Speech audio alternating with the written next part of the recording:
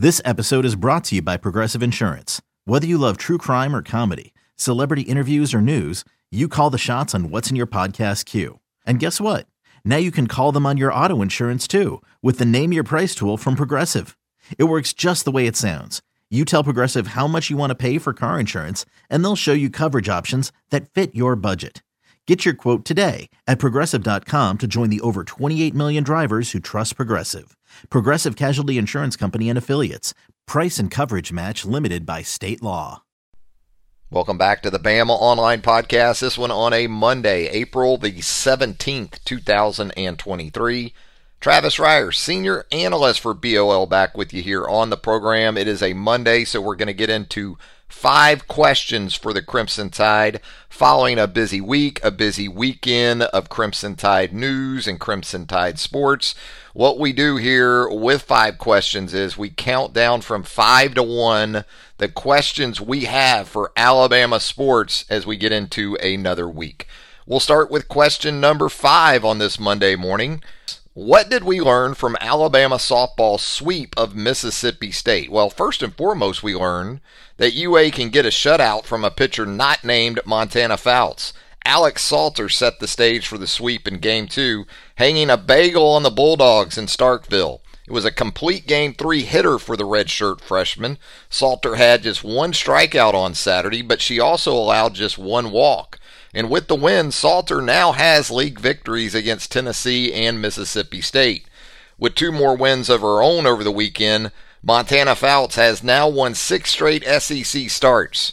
That span consisted of Missouri, South Carolina, and Mississippi State, 3 teams that went into the weekend with a combined SEC record of 10-28. Now, adding some shine to Alabama's series win over South Carolina a couple weeks ago was a Gamecock sweep of Texas A&M, a top 25 club in last week's rankings. Otherwise, there are still concerns about this team's ability to score runs. In posting a 7-2 mark over the aforementioned 3 series, UA scored 4 runs or less in 8 of those games. With pitching leading the way, though, Alabama managed to win 6 of those contests. And now at 9-6 in the league, Alabama is in a 3-way tie for 3rd in the SEC standings. You got a midweek trip coming up for Patrick Murphy's team to Huntington, West Virginia for games against Liberty and Marshall. An Auburn team with a 9-6 league mark of its own will visit Rhodes Stadium coming up this weekend. Heading to West Virginia midweek might seem odd until you consider that Huntington is a short drive from Grayson, Kentucky, which, the hometown of Montana Fouts, who is winding down a historic career in Tuscaloosa.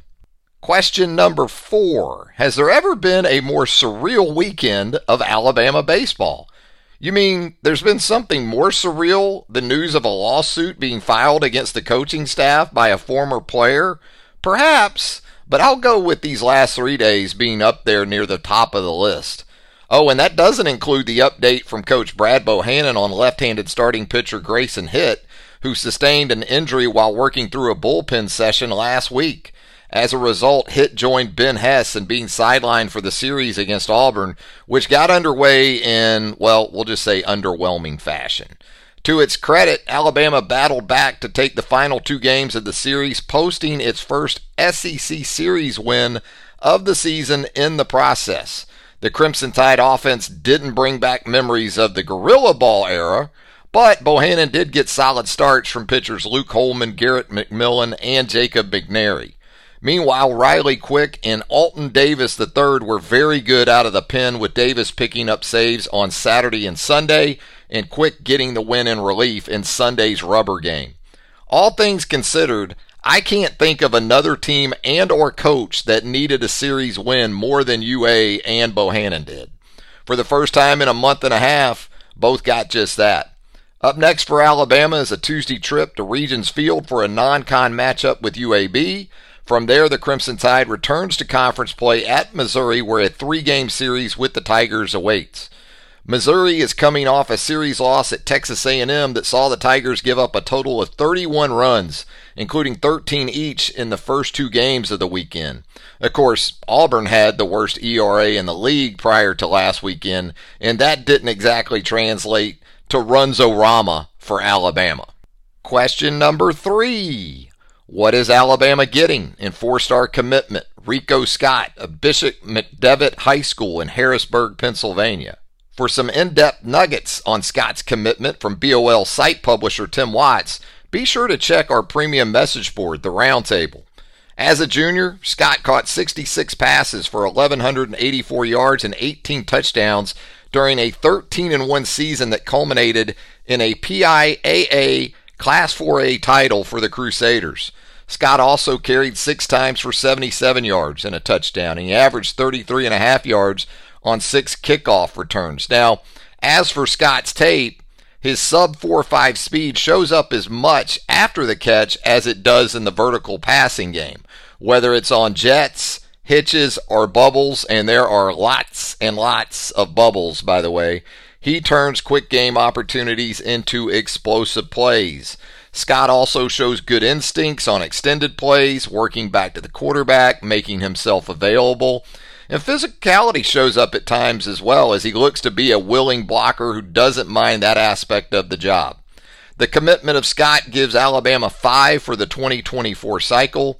As May approaches, summer official visits and camps are just around the corner, so expect the number of commitments to go up as well. Question number 2. At this point, is there any way to slow expectations for the Alabama run game in 2023? Heck, a better question might be, is there any way to slow down the Justice Haynes hype train for the upcoming season? The early enrollee has obviously made an impression on Nick Saban, who was extremely complimentary of the 2023 signee following Saturday's scrimmage at Bryant-Denny Stadium. I wouldn't go as far as to start figuring out ways to get guys like Jason McClellan and Roydell Williams reps, but it seems clear that Haynes is going to be extremely difficult to keep off the field. Same could be said for another young back, and Jam Miller too. It's a great problem to have, especially when you hear Saban connect that position to the physicality, as he's described it, being displayed by the offensive line this spring. You've also got the quarterback position to consider in all of that too. As we've said since Tommy Rees was hired as offensive coordinator, there will be a place for the quarterbacks in the run game. Is Alabama going to go an academy offense under Tommy Rees? Again, no, it is not, as has previously been the case. Balance will be the goal for Alabama. That said, I'll be very surprised if it isn't more of a run-to-throw approach than it has been over the last 5 seasons.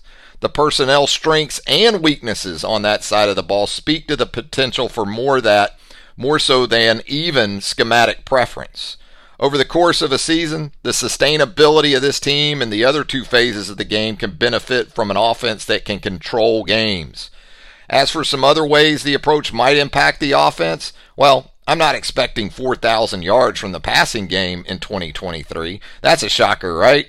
Still, if the run game is what it sounds like it might be, yards per pass attempt could surpass what it was a season ago when Alabama averaged 8.4 yards per toss.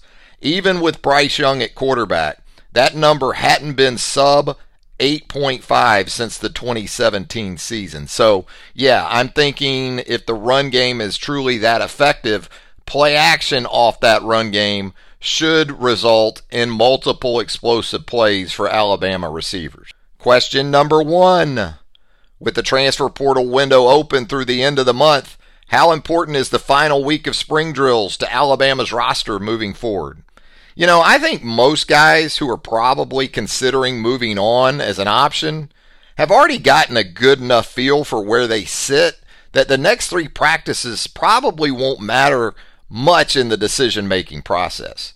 Still, coaching staffs are going to do as much as they possibly can to keep guys who might be a year away from rotational status sticking around.